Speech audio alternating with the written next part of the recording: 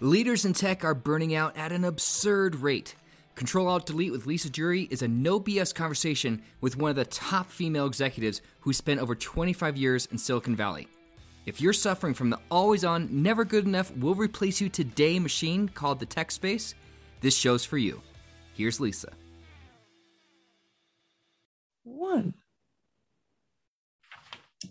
I have a question for you today, and that is, have you ever been in a situation where you purposefully didn't tell somebody something at work, or worked around a certain group, or potentially built your own process instead? I mean, I'm going to raise my hand. I am guilty of this. And I just want to say, yes, I have. And I know it's not a good thing. And I know it doesn't work. And sometimes it feels like that's the only way to get results. So whether that's happening at work, whether that's happening volunteering at school, whether that's happening in your family, I invite you to take a listen in today, because we have somebody here who specializes in smashing silos. And I had to have her here because, listen, I'm seeing this in the clients I'm working with right now. And we're absolutely having the tough conversations and creating the strategies. And yet this is not my genius zone. It's something I know. It's something I'm guilty of. It's something I've kind of wiggled my way through at times. But oh my gosh, to have an expert in silos today, I'm so excited. Kiki Orski, thank you for being on Control-Alt-Delete. So excited to be here, Lisa. Thank you. Thanks for this opportunity. So welcome. I mean, listen, here's what I want to say. I'm not even going to give you like 17 sentences about Kiki's greatness. You're going to know right away when you hear her talk. But Kiki, can you hold up your book so everybody just gets a chance? This is the forthcoming book that I want you all to have, Smash the Silos. No joke. Okay. She's got a YouTube channel where she shares her insight. She does amazing work with her clients. And Kiki, I just, as the CEO on a mission to smash the silos, the CEO who's actually been in silos, who has actually smashed them with your own experience, as well as the proprietary process that you bring into your clients. Peak Performance Consulting, tell us about it. Like, what's your sweet spot and genius zone working with these executive teams? Thank you, Lisa. The reason why I'm even on this journey about smashing silos is probably because in the past, I was the biggest culprit. So I've been there. I've been where you are. I've been where your leaders are, where they're trying to get better results and not sure why we're not moving the needle. Mm-hmm. And after some pretty critical feedback, honest feedback, deep dialogue, I realized at that time I was probably part of the problem why my teams weren't moving forward. And so that's what I've been working on for the last 20 years in my business. I work with executive teams, helping them to work more collaboratively and more cohesively together, because every department needs each other to succeed. Mm-hmm. And sometimes we get so caught up in our own area of expertise that we think we can do it alone. And we can't. So that's why I'm on this journey to help everyone. I mean, so much there to unpack right away. And I want to highlight something, that the reason I wanted you here today and to have this conversation is I am a firm believer through my own life experience and with the clients that we support, that silos contribute to burnout, right? So when I was raising my hand, part of me like working around things and building my own departments and doing my own thing because it got done faster into our standards, right? Into our quality care abouts. That contributes to burnout, right? Here's the thing that's so wild about tech. You're always on, feeling never good enough and worried you're going to get replaced tomorrow. And how much comfort and security is there if you can build some of those silos and then be like, guess what? You need all this. Do you know what I mean? Like, we can't live without it. But the bigger picture I want to unpack with you today is that's like a short-term fix that leads to burnout, lost productivity, missed product releases, massive tension. You know what it does because you live in this space. So like, walk me through. I think there's 4 pillars to this, right? As far as what I've been learning through your lens, can you just walk us through that? And maybe let me give you an example of what I'm talking about. So a lot of times in tech, you've got your product teams, Right. They reach with, they work with the customers. They understand the needs. They work with R&D. They give the feedback back. The sales teams come in and the customer needs this now. And then the engineering teams are like, we have a schedule, we're working on it. Right. But everybody's coming at them with different things. And then they'll be, instead of going to the team in the process, they go around and through to highlight and escalate and, make their things the most important. And what I see so much is like the interpersonal dynamics that play out. And then people that feel like I have every right to break the rules, and others that are like, I'm a rule follower and I'm going to follow the process. So I just want to paint that picture that, that's a dynamic playing out almost every day that I see in tech. And it is, you can take out the word tech, Lisa, and that's a dynamic that I see in organizations every day.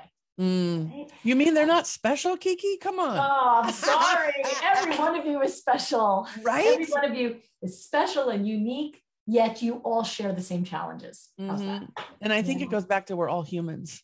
Yeah. Right. And I think that's probably one of the biggest lessons is understanding that we are all humans in this. And oftentimes silos start to get stronger and stronger and more formidable when people start making mistakes. And so it's the exact opposite of understanding that we're all human, right? Because we will make mistakes, that we're going to miss deadlines. But when we start to say, oh, I can't have that happen anymore, I'm going to hunker down and do it myself. Oh my gosh. That's when we start building up that formidable fortress that doesn't allow the flow of information, which is what it's the lifeblood of every organization, right? Information in between departments. That's what we need. And if I could just jump on one thing, Lisa. Please do. What you said was, burnout, right? For that individual. And that's why when you talk about the 4 pillars, I started with personal. Let's go, girl. Everything I do with my leadership team starts with Tell us about it. Tell us these 4 pillars. Let's go there. Cause listen, I know people are leaning in. They're probably like, oh, that's not me. And then they're like, oh, it's totally me. But I'm not, looking around, anyone listening, because I know I can get some good stuff here and actually move the needle. But I have a feeling they're also scared. Like, shit, you're going to tell me I got to change what I'm doing? Oh God. You know what I mean? So let's start with the personal and let's do the 4 pillars. Yeah. So, and I'd be happy that you don't even think about changing anything. Just be aware, right? Oh, let's just invite people to be aware. Yeah. And because if you don't know it's happening and you call it something else, like I'll give you an example. I was just with a client and they were debating with me, oh, but Kiki, silos are just, that's my department. And, so like, I'm not here for the debate. I'm here for the juicy conversation. And I'm here to say, let's explore how whatever words we're using could be impacting you, your success, your well-being, your health. Because once we begin to smash the silos and break away those barriers, then life gets a little bit easier for a leader, regardless of your industry. Because then it's no more, I have to do it all myself. And so, so I invite you to say, well, which pillar will I work on first, right? Which principle, which quadrant, right? Because there's 4. And I really want to stay with that awareness piece, because here's what I know. Like, there's so many of us that want to get right into action. And then if it feels too big, it's like, oh, I'm just going to ignore it. And I'm guilty of this too. Like, I am human in this world. And yet the awareness piece, when I just even pause and reflect on that, something happens in me where I have a little bit more patience and understanding, and I have like the slightest shift in thinking. And so the invitation today is for building awareness. It's a beautiful invitation. Yeah. So let's do it. Let's start personal. Is that pillar 1? Yeah. Pillar 1. Tell us about that. And the nice thing is when you don't have to change anything, your neurons are not firing anymore. Like, crap, protect me. Yeah, right. Fight or flight. Shit, more work to do. Yeah. It's okay. Right? Danger. Yeah. Stranger danger. So the first one is personal responsibility. And personal responsibility talks about how you show up every day at work, knowing that there's a potential for silos and silo mentality in your organization. And I bring this to everyone's attention because I want to make sure you're not the culprit, right? And there's a difference between a well-run department and a silo. So could I take a moment right here, Lisa, to kind of make this differentiation so Please. people will Yes. understand? Let's do it. Departments are needed, right? Well-run departments are needed for any organization to scale. Any office, department, organization, you need structure. You need that. You need people to work well together. When I talk about silos, I'm not talking about a well-run department, which you all should be doing as leaders. I'm talking about that intercollaboration, interrelationship, interprofessionalism that we all need with everyone else in our organization. And so thank you for allowing me to do this, because I'll give you a funny story. When I first started writing the book, Smash the Silos, my husband, who I've been married to over 30 years, when I said, hey, what do you think of the name of this book, Smash the Silos? He looked at me with such thoughtfulness and he said, Kiki, I didn't know you worked with farmers. Not yet. OMG, right? And how beautiful. Right? So we are not talking about farming today, although I'm sure it can apply. It can, right? Right? So when you think about, so thank you for letting me do this, because when you think about silos in farming, it's just like a well-run department, right?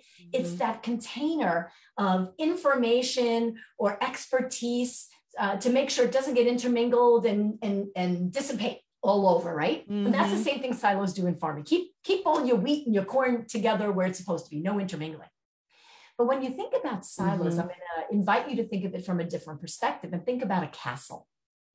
A silo in an organization is like a castle, this really big, strong, formidable structure, right? And usually it's surrounded by a moat.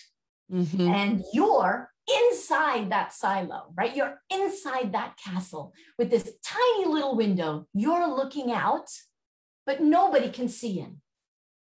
And then there's this moat, right? This water, this separation between your department or you and everyone else. That's preventing easy access in or out. And so when we think about silos in business from that perspective, like little islands of expertise, that's where we start to see the challenge. And when you believe personally, that first quadrant, that your stuff means more than others, or your results are more important, or I'm going to do it all myself, or that I, or it's okay if I do it, I don't know about them. When you have that kind of mentality, it leads to burnout because you can't do it all yourself. B, it doesn't matter how smart you are, how tenured you are, how experienced you are, you need help. And you need input from other departments, right?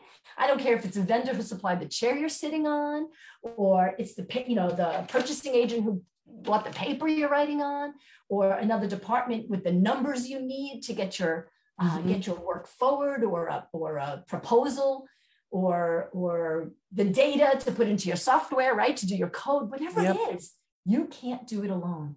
And when you kind of like absorb that and say, not only I can't do it alone, but I shouldn't. Wow. Then a lot of the stress begins to trickle off your shoulders, in my opinion. Well, when I'm hearing you talk, I actually relaxed. Like when you were drawing the castle and the moat, and I was feeling all tense, right? And I was very much, to use another frame for a second, I was feeling like fixed mindset. Our way is the only way. This is the way it needs to be done. Then you drew, people can't see in, and you were talking to conversations of what you need from others and how they work together. And I started relaxing, and I started feeling like growth mindset, like, honestly, how I experienced myself in those moments.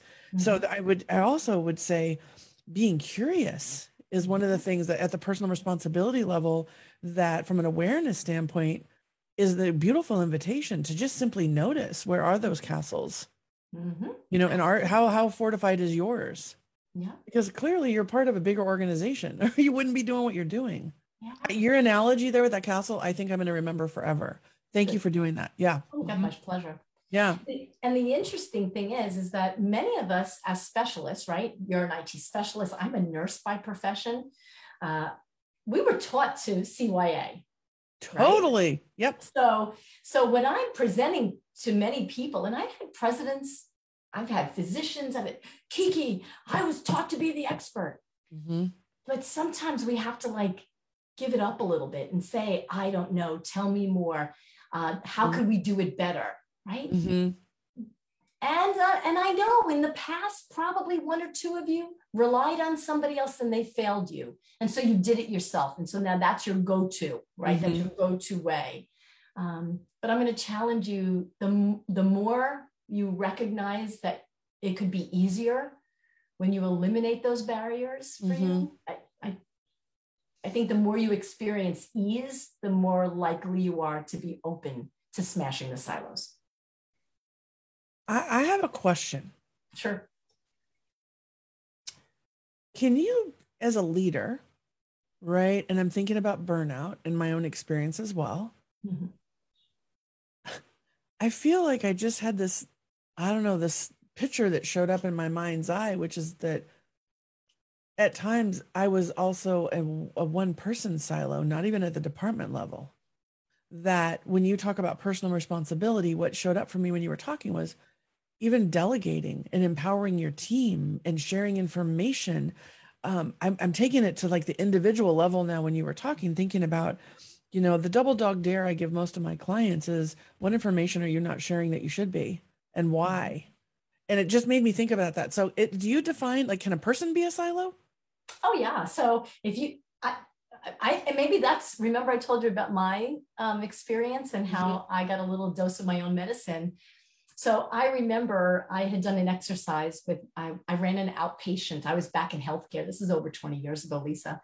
And one person, I did a manager exercise, which is one of the things I think is just wonderful with your vertical team right now. This is not horizontally throughout.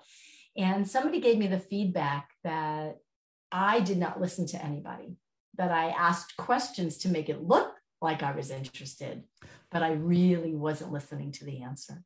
And so there I was, putting myself and insulating myself and protecting myself, and trying to make it look like I was interested. But in that respect, I wasn't. And they called me on it.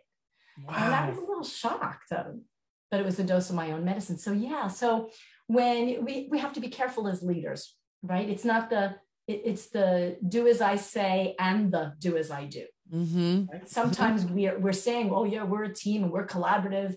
But really, don't wait for the other department. Okay, just let's do it ourselves. Exactly.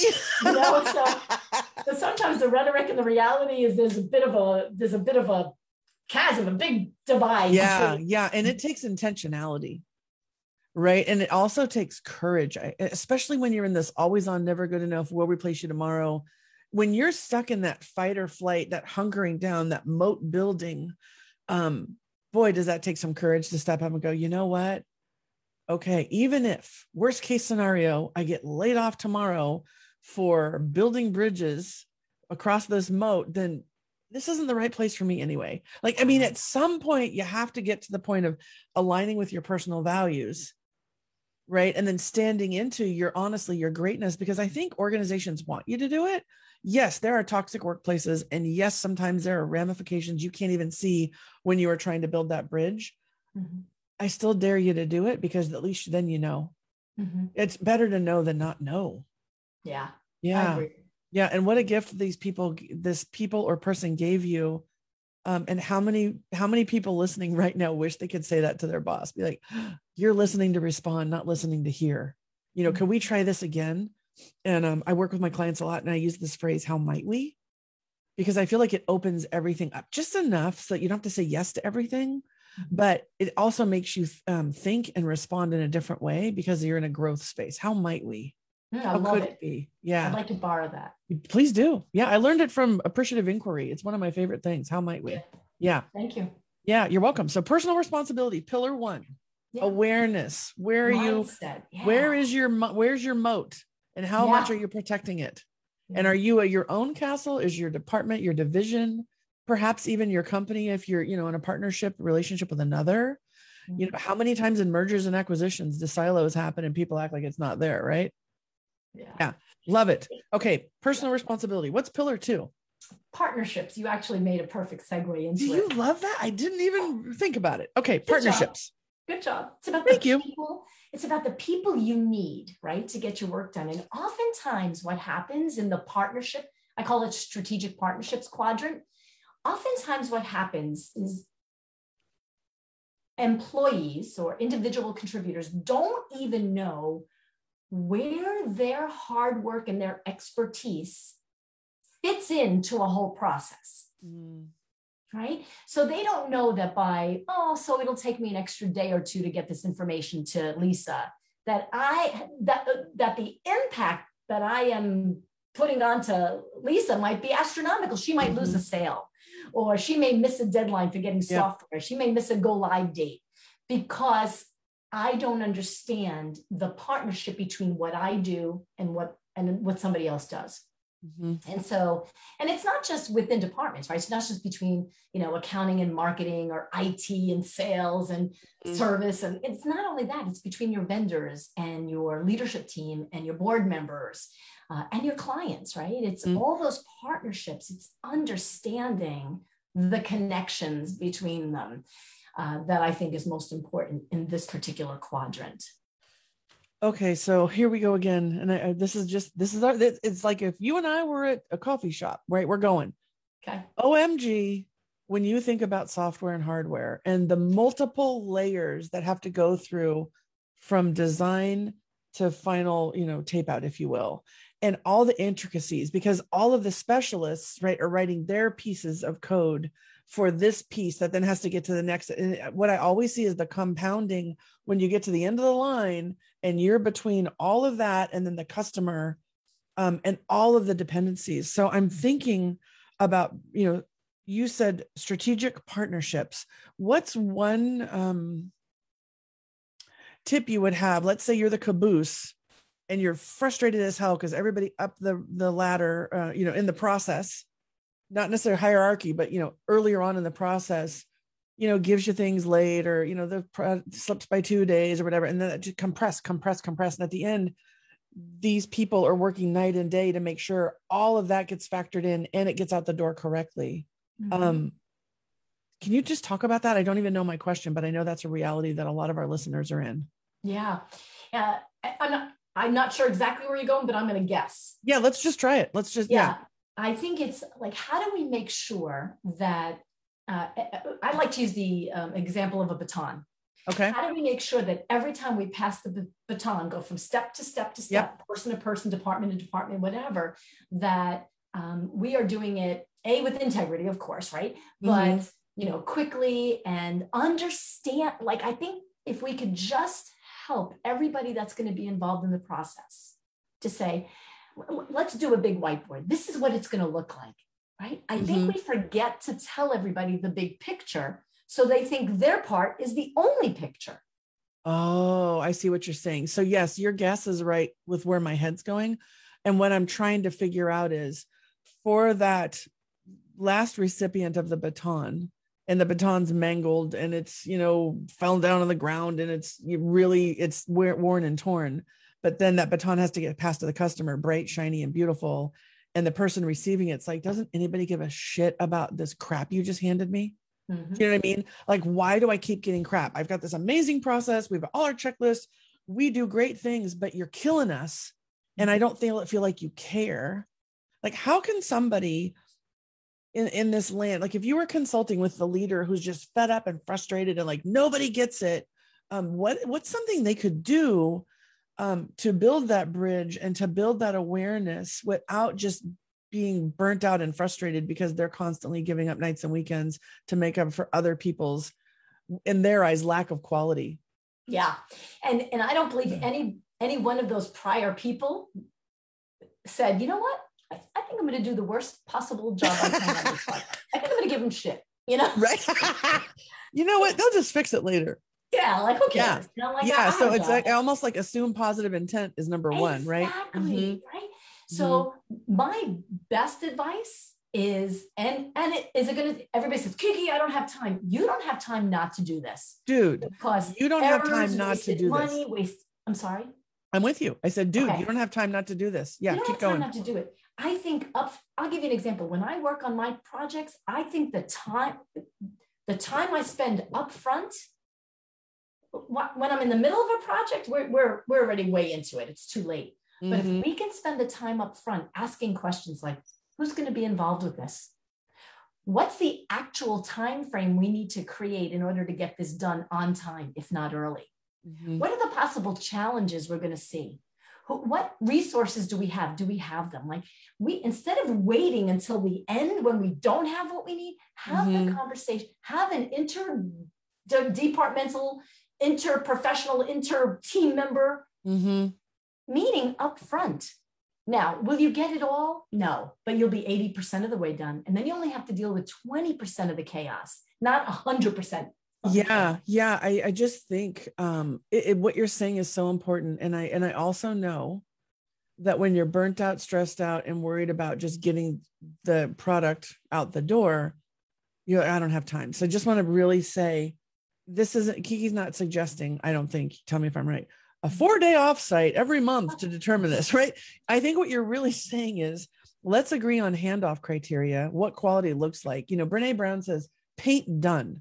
And I used to go, paint done. And she's like, you might think done is different than someone else's done. So agree what done looks like, paint it, right? Draw me a picture of what done looks like.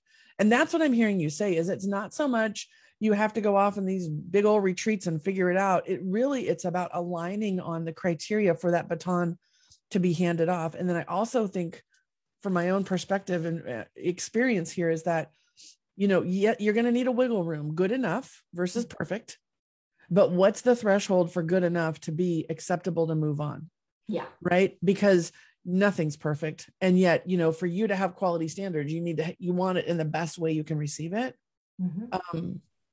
And I also, one thing that I learned a long time ago, which was really fascinating to me, when we did have team meetings or, quarterly business reviews, there was a program instilled a while back called A Day in the Life of. And I would just like your thoughts on this. So for instance, the corporate engineers, right, had one job and the sales engineers had another, and the sales engineers thought the corporate engineers didn't get it. The corporate engineers thought the sales engineers. So we had a sales engineer come in and talk about what their life was like, their pain points, their frustrations, what's working. And we had a corporate engineer come in and say what their life was like. And both sides were like, I had no idea you had to deal with that. I didn't know that when I did this, that happened to you. So I'm curious, is A Day in the Life of sort of an example of something that would help in Pillar 2 with the strategic partnerships? Am I putting that in the right frame? I think it's wonderful. And so the next time you have, one of your meetings, you invite somebody else that you need. Maybe it's the department that causes you the most trouble. Yeah. Imagine that. Say, I'm just trying to figure out why we keep having trouble with this department. We're not having trouble with everybody else, but boy, this piece, invite them in and have that discourse. I swear, Lisa, dialogue solves everything. Right. But you got to make time for the dialogue up front, not when the project not in crashing. Crisis. Exactly. Yeah. And not when you're burnt out because you're not at your best. This requires, hydration and sleep to be able to be fully present and receive what you're hearing and not be defensive or shut down or agenda focused. You know what I mean? Like your own personal agenda. Yeah, this is really okay. So Pillar 1, personal responsibility, making awareness. Pillar 2, strategic partnerships, and really looking for where you can hone that and nuance and create a stronger partnership, right? With truth. Yep. Yeah. Okay. What's 3? Going around the matrix, processes, policies, procedures.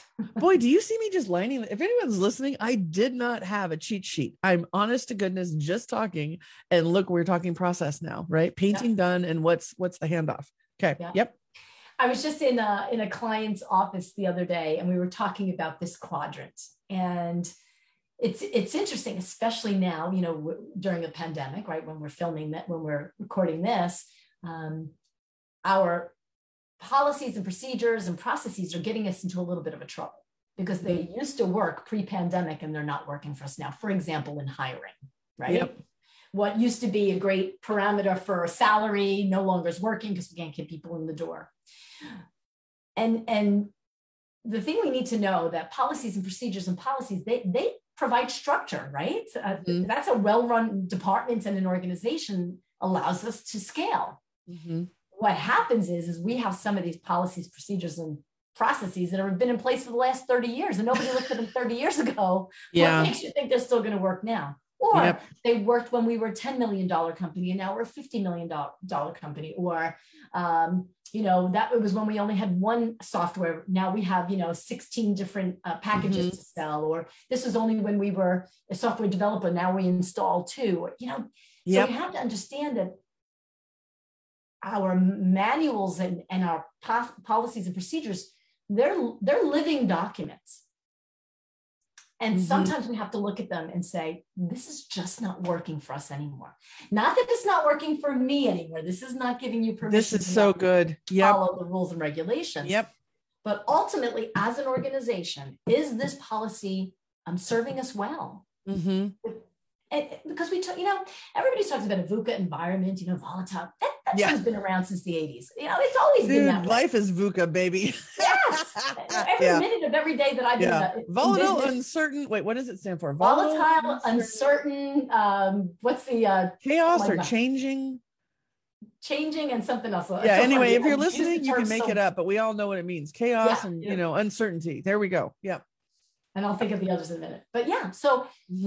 So it's crazy. We know it, yet we allow structure that we've put in place to hold us back from making the change that we know we need. Like, I talk about this in one of my videos, like when somebody asked me, do your employees know that things need to change? I go, are you kidding me? They drive home every night going, if anybody would just listen to me, I would tell them it wasn't going to work. This process doesn't work anymore, but they don't tell the leaders because they don't think it's their right, their role, whatever. So we have to understand that, yes, you need structure, but we need to make sure, it's still applicable and appropriate for the world we're living in right now. And I don't mean change it every day. Yeah, I hear you. It still works. And that we're all committing to following it. Yeah. Some people think they don't have to. Other people think they're supposed to based on our style. I follow rules. I don't follow rules. So. You know what I know about myself? What? People are like either ask for permission or ask for forgiveness. They land in two camps, right? I mean, I'm generalizing, but that helps me with what I'm about to say. So when I think about whether you're asked for permission or asked for forgiveness, if you have clarity on why it matters, I think that removes some of that kind of Wild West, ask for forgiveness. And it also helps the ask for permission people understand what they're asking permission to deviate for. And what I see this so much key. This right here, number 3, processes and systems and procedures. I just imagine a world where leaders actually were open to hearing this, and that the people that know what's up, those people driving home this vision you shared, found the language to be able to present it. Because I teach influence and persuasion, and here's what I know: it can't be about you. No one's ever going to change something of that magnitude because it's making your life harder. It has to either add value to the business, solve a problem, or mitigate a risk, right? So just for everybody listening, if you've got a great idea of something that needs to change, please, please, please don't make it about you. It will help you if you get it changed. Make it about the business and the decision maker, and figure out when they say yes, because that's how I believe this can change. The other thing I can say, full blown, always on, never good enough, we'll replace you tomorrow. Scary as hell to raise a flag and be like, this isn't working. Like, I can tell you for sure when it comes to budgets. Let's just talk about that for 2 seconds, if I may, Kiki, indulge me. Sure. I know vice presidents, executive vice presidents that still have to get things signed off up level. I know directors that has to go 2 levels up. And, and they'll be like, well, in the budget world, $10,000 is the signature authority here. But yet the cost of waiting to get yes to $50,000, right? And the 3 levels up, and I'm being dramatic with it, but I'm also being honest.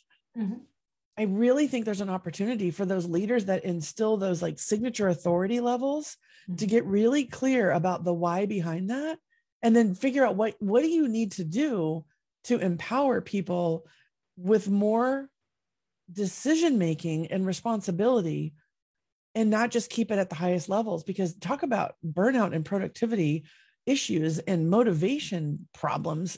I can't tell you how many leaders are like, I have 600 people in my division and I can't get a PO opened. Like, it's insane to me in this world right here. Mm-hmm. And I'm saying insane, not judgmentally, but it just seems like such an easy fix. But tell me, it can't be easy or it wouldn't be this hard. So what is it that I'm missing, or what do we need to highlight for people that want to step into, I have an idea on how to make it better? What do they need to know? So and you're asking me from this quadrant, right? Yeah. The quadrant of processes and systems and, policies. Mm-hmm. In this particular quadrant, what I believe is most helpful is to have evidence. Right? Oh, amen. Mm-hmm. We can't just say, oh my God, I can't get POs cut. This is crazy. It has to change, right? Yeah. Nobody gives a shit about you, right? Totally. But if we can highlight that the last 3 times we tried to get a PO cut, it took 6 days, 5 people, 6 iterations. Mm-hmm. And oh my God, if everybody was just making $50 an hour, that was just $1,000 decision. Yeah. It could have been, Yep. So we need to start giving evidence. Change in organizations is hard, right? Mm-hmm. Our biggest enemy to any change is the status quo. It's the okay. It's the average, right? It's kind of working. It's working. Why raise a sleep?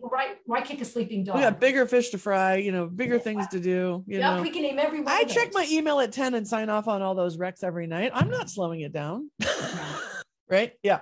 Yep. And so it's that crazy kind of stuff but that gets back to me, right? Mm-hmm. I do this at 10 p.m. at night. It works for me. Mm-hmm. That's that. See, then we swoop right back to the personal quadrant. Yep. This is what works best for me, but you screw in 13 other leaders who are trying to hire people. Exactly. Right? And they can't get the paperwork done because we have to wait till you decide to do it on a Friday at 10 p.m. and I don't get it till Monday. And then the candidate's no longer available. Totally.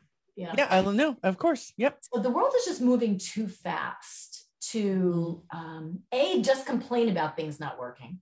Mm-hmm. Right? We don't need people who just complain, right? But that if you have a problem, come to me with 3 solutions. More importantly, it's getting the evidence of why it needs to change. I think sometimes as leaders, we wait too long and then we're just frustrated and we just blow up and then we don't get what we need because we're not looking at it rationally and people don't hear it. Yeah, it requires intentional strategy, right? And also self-regulation, right? Because even in my example, I could feel the energy like, oh, that's and I was like, wait a minute.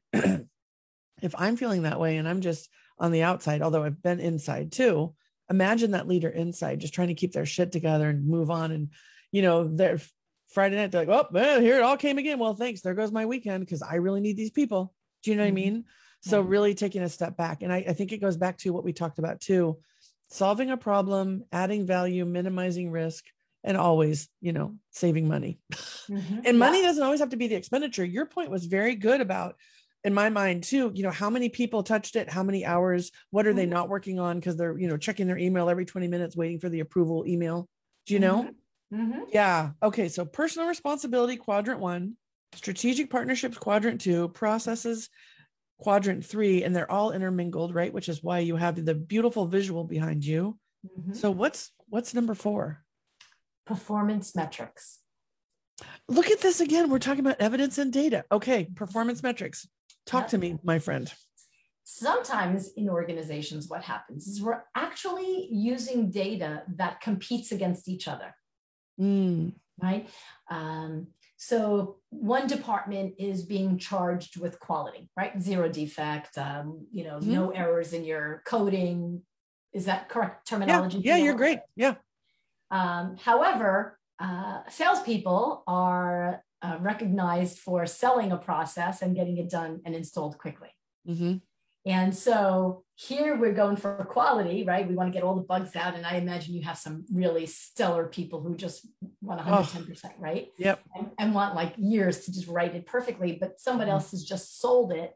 But because perhaps they only get, this is an egregious example, but only get paid once the project is installed. Oh, totally. Right. Yeah. You got your quarterly spiffs and your bonuses and you're overachieving and you want your money. Yeah. Right. So now we actually have competing metrics, right? Because sales wants you to hurry up and, the software developers, the coders want to slow down because they want to get it perfect. So sometimes we have to remember from that perspective, are they competing? Number two is, are you really honoring, right? Through rewards and recognition, are you really honoring the culture you're building? Are you saying you don't want silos, yet when you have a big problem, you send the one person who doesn't give a hoot about anybody, who just battles through everybody, but gets it done. Yep. Right? Yeah. So once again, it's not just about numbers, it's about how are we measuring, right? How are we measuring performance? And so I see that all the time. They're like, no, we want camaraderie. We want kumbaya. Everybody to work together. Shit, it's not getting done. Tell Mary, she doesn't care. She'll just do it. And then everybody crazy. I love the animated explanation, because that's how it is. When push comes to shove, you send in the person with a thick skin who doesn't give a shit, and they get it done. Right? And then you send a coach in to work with Mary after. Mary really needs some feedback on her delivery and her style. It's like, wait a minute, Mary's recognized and rewarded for pissing people off and pushing things through. Well, people don't want to work with Mary. Well, guess what? You did it. So it's okay. Where's the middle ground though? When you're consulting with these exec teams, how do you help them find that middle ground? Because as a department, as a function, right? Salespeople have comp plans. That's how salespeople get rewarded. Engineers have comp plans, and there's bonuses structures, and there's different things here. But where's the magic in that? How do you help executive teams land on something that serves both? Yeah, I love that, and this concept has really changed my business in the last 5 years, Lisa. Because prior to the last 5 years, I was working with mid-level managers, right? I felt that they needed the biggest help, that the executives know what they're doing, right? They're making the most money. They're the highest level, big titles.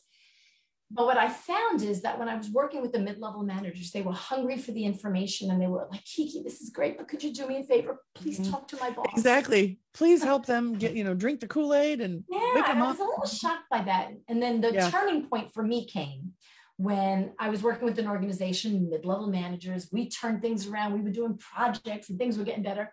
And the president came to me and said, Kiki, this is great. You did some awesome work. How are you going to keep it alive when you go? At least I was like, what? Yeah. I'm not going to keep you hard. Yeah, you own this. Yeah, right? You're it, Tag, you're it. And then I said to myself, because then I would go back into organizations a year after I worked with them, when they told me how great things were and things would slide back. And I realized because the senior team wasn't living it, right? Wasn't modeling it, wasn't working collaboratively like all the things we did. And so now what I do is I work with the senior teams, Lisa. They have to be the ones who learn how to role model, right? They have to demonstrate what they want from the organization. And it starts at the top. And senior execs silos start at the top, right? So we have to start with them first. And one of the processes I use, 5 behaviors of a cohesive team, it really helps them because it talks about how do I help the senior team, right? The highest level of experts, tenure, what we hired them for, learn how to work collaboratively and cooperatively together. Learn how to be vulnerable with each other. Learn how to engage in healthy conflict that's professional and moves us from one step to another. Learns how to make commitment and live up to those commitments. Learns how to hold each other accountable, right? Through dialogue and saying, you said you would do this, but you didn't. How come, right? So it helps in each of our quadrants. And then we ultimately understand we're doing this for the collective good, not my vertical, but for our organization. This is what's best for the collective whole. So that's the middle ground. It's starting with a conversation. Yeah.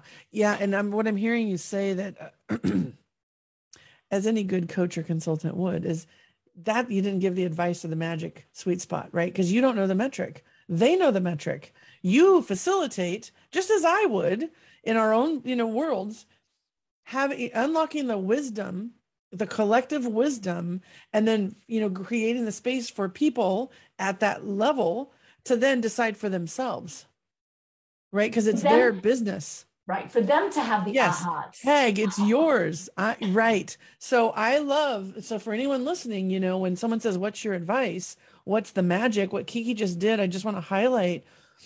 I think we don't give enough credit in general on this planet to the innate wisdom of each of us, right? And the collective wisdom that is just so profound. And so to unlock that and to really unlock heads and hearts at that time, that's the magic. Right. And I didn't have that when I asked you the question. I asked you the question because of maybe there's a nugget. And the nugget for me was that it's really on the leaders with support from someone like Kiki who knows this inside and out, to maybe give examples or food for thought, but they're the ones that have the answers. They do. Yeah.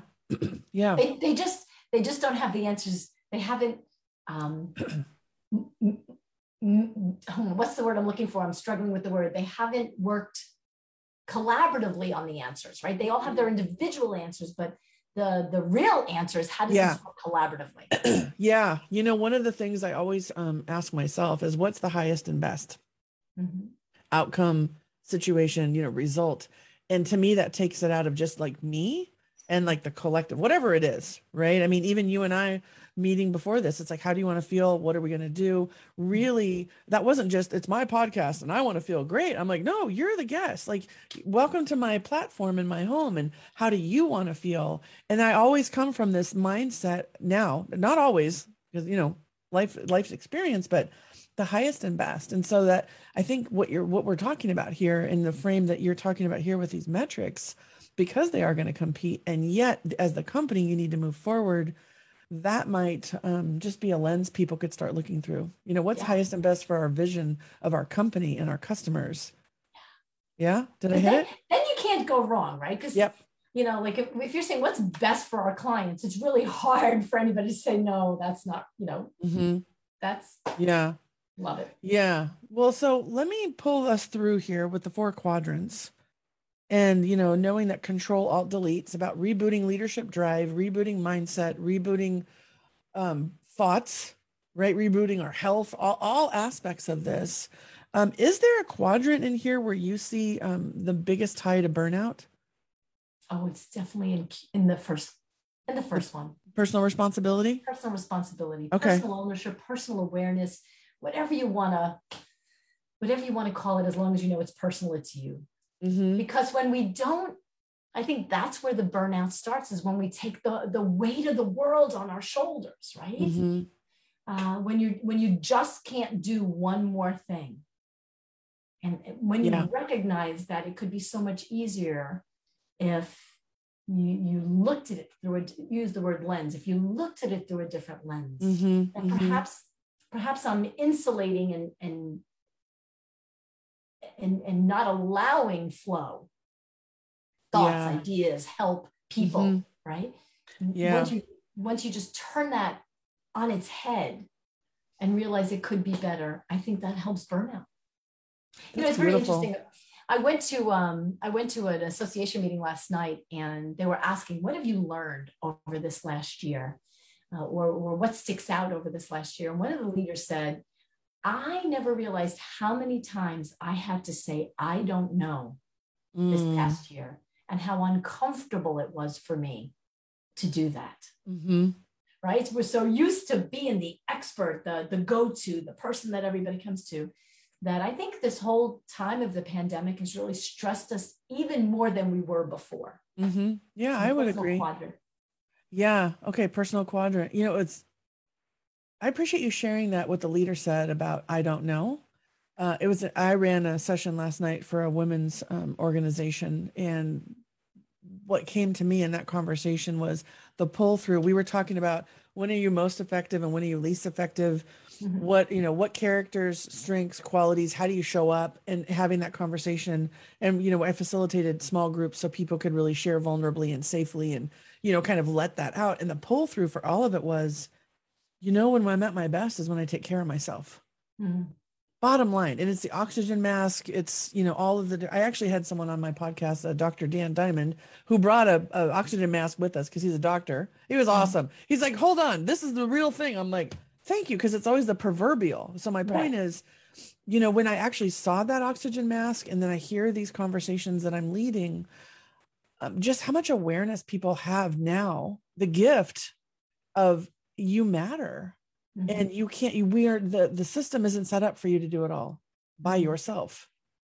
And so don't do it by yourself. Right. Yeah. That's the point of what you're saying. And I love that tie back there. So let me ask you this, so we've gone through the 4 quadrants, we've taken a look at it, and we've certainly learned a lot from you with the work that you've done, but I want to get a little personal with you for a minute. I just wonder, what's something that people don't normally know about you? I learned you were once in healthcare.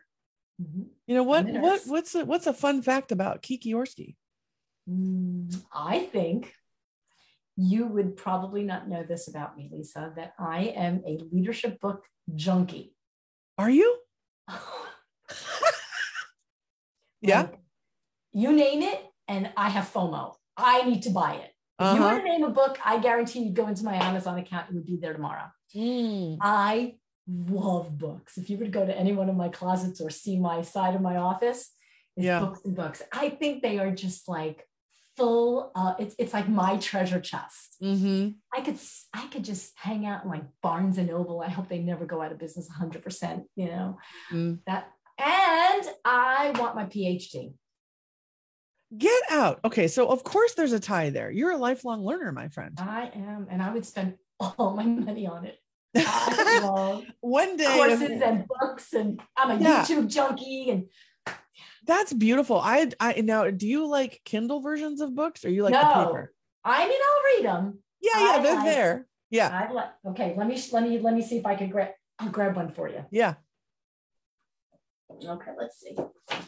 I love this so much. Okay, so Chick-fil-A is one of my clients, but like I have everything. Yeah. And I'm the kind that likes to dog ear a book. Totally. Yes, me too. I am all about markers. This is okay. Like people would be like this. Okay. So first of all, Soul Sister, I had no idea. Okay. People will be like, get the Kindle and you can highlight on the Kindle. I mean, it's not the same. I don't smell the highlighter. I don't feel the paper. And call me old. I don't care. I like books. My birthday was last week. I just got this one, and one of my friends sent it to me. I haven't read it yet, but the titles, I've been thinking, well, guess what? I like to reflect. Here comes another book. I'm with you. I didn't know that about you, and I love to have that in common with you. We're going to have a book club. Yeah, that's awesome. I don't necessarily read 100% of them. Oh, I don't either. Oh God, no. Yeah, you skim, you find it. It's something really. Then are you also the person that will be like, chapter 7, you got to read it now? Yeah, I probably didn't read chapter 1 through 4, but yeah. Exactly. Yeah. Well, when your book comes out, I can't wait to get my hands on it. I love that you are about to be a published author. I can absolutely seeing you just rocking your PhD and like standing in that. And I'm so grateful for the time that you spent with me today, going through these 4 pillars. I did it on purpose in the sense that I knew enough because of my, observation of the work that you do, but you gave us a gift in sharing so much insight for each one of those. So before we wrap this up today, what I always love to do is, summarize one small action, something that the listener today can actually take action with, or have some sort of moment with. And I know we started off with awareness. So I'm just curious, is there a question we could leave them with, or have them jot down, this listener who we're, really speaking to right now and is with us, that would help with their awareness? What's a question that they could reflect on? So would it be okay if I gave you 2? You do not have to ask for permission, my friend. Yes. If you had 6, what I would do. Yeah. So because my work is all wrapped up in collaboration, helping people work more cooperatively together, I may be so enmeshed in the silo world. So one question could be, could silos be actually impacting my ability to do even better than I'm doing? Okay, let's do it again. Could silos actually be impacting my ability to do better than I'm already doing? And I know that's probably the worst English in the world, but it's all good. Then I'm already doing. But I know some people will say to me, well, Kiki, of course you're going to think about silos. If you go to a surgeon, they're going to want to cut. And if you're going to go to a carpenter, they're going to want to bang, so you want to do. So, okay. So just remove the whole concept of silos and say, if you're struggling, if you're constantly bucking against the same challenges over and over, just dive in and figure out why. I think sometimes we're so busy that we forget, if we just take a little time to understand why I keep having the same problem over and over again, perhaps it's one of the 4 quadrants. I love this so much, because when I think about, for anybody, if you're butting your head against the wall or having the same problem over and over, everyone always throws that the definition of insanity is doing the same thing, expecting different results. So we're not calling you insane. I think what you're inviting people to do is to pause and reflect on, how many times has this issue happened before, and what are the pull throughs, or just be curious about it. And what a great thing. What a gift you've just given everybody. I hope so. Because 2 it questions. doesn't have to be that way. I think sometimes we get so busy, we think, well, that's the way it's been. Well, it shouldn't be that way, because that's what leads to burnout. Right? Yeah, exactly. And so here's my last question. I always like to leave with. From a standpoint of music, my listeners know that I believe in the power of music to raise my vibe, to like rise to the challenge, or to be reflective and, take a moment. So when you're in that moment of perhaps with these 2 questions in your own life, what's a song that you would go to help you settle into that reflective space, or rise to having enough courage to actually look at what's going on? What's a song that would inspire you to do that? So I knew you were going to ask this, right? So I've been thinking about it, and I didn't want to be surprised by it. And my corny answer would be happy, raise the happy, raise, so because I'm happy. Right? Yeah. For us. I love that. Yep. It's a great song. Yep. That makes me smile. But that makes me smile and puts me in a happy mood. But really, when I want to feel like I need courage and confidence, and say I'm going to be working with a team for the first time, and then I like the song "I'm Every Woman." I love the beat. It gets my heart pumping. It gets the, like if I have my proverbial room jumping, Yeah. So is that Chaka Khan? Do you know? It was Whitney Houston, but gosh, I don't even know who sings it. It could be Chaka Khan. I don't know either. We're going to make sure we credit the right person, but it's funny because my go-to song is Chaka Khan, and I about die. I'm like, wait a minute, Kiki, we have so much in common. I didn't even know. Like, it's a pleasure getting to know you. Like, I just really appreciate you giving us your time. So happy, and I'm Every Woman, people. Those are your songs for today. And if people want to find out more about you, Kiki, how can they find you? How do you like to be contacted? Where can we send them? I would love you to email me, kiki@peakperformanceleader.com. Or you can get on LinkedIn, Kiki Orski. I'd love you to see some of the stuff I'm putting out there. I would love people to engage with me, and whether you agree or disagree, I love it all, because it gets the conversation and I learn more. That's beautiful. Yeah. Okay. So email and LinkedIn. Yeah. LinkedIn. We'll put that in the show notes for sure. Yeah. I have to be honest, I'm not so good on Facebook. I get lost there. So I have a curfew. I love it. Hey, way to have a boundary and, live in the world that works best for you. Yeah. So I'm going to leave everybody with this thought. If you're butting your head up against things, you're more frustrated than you want to be, you're feeling burnt out, lost, like you don't even have control anymore. Kiki's given us 2 great questions. Could silos be impacting your ability to do what you do even better? And then really getting clear on, why are you frustrated? What's contributing to it? I just invite you to reflect on that today. Throw a song on that feels good to you. You've got 2 ideas here, and just know that you're part of a bigger system.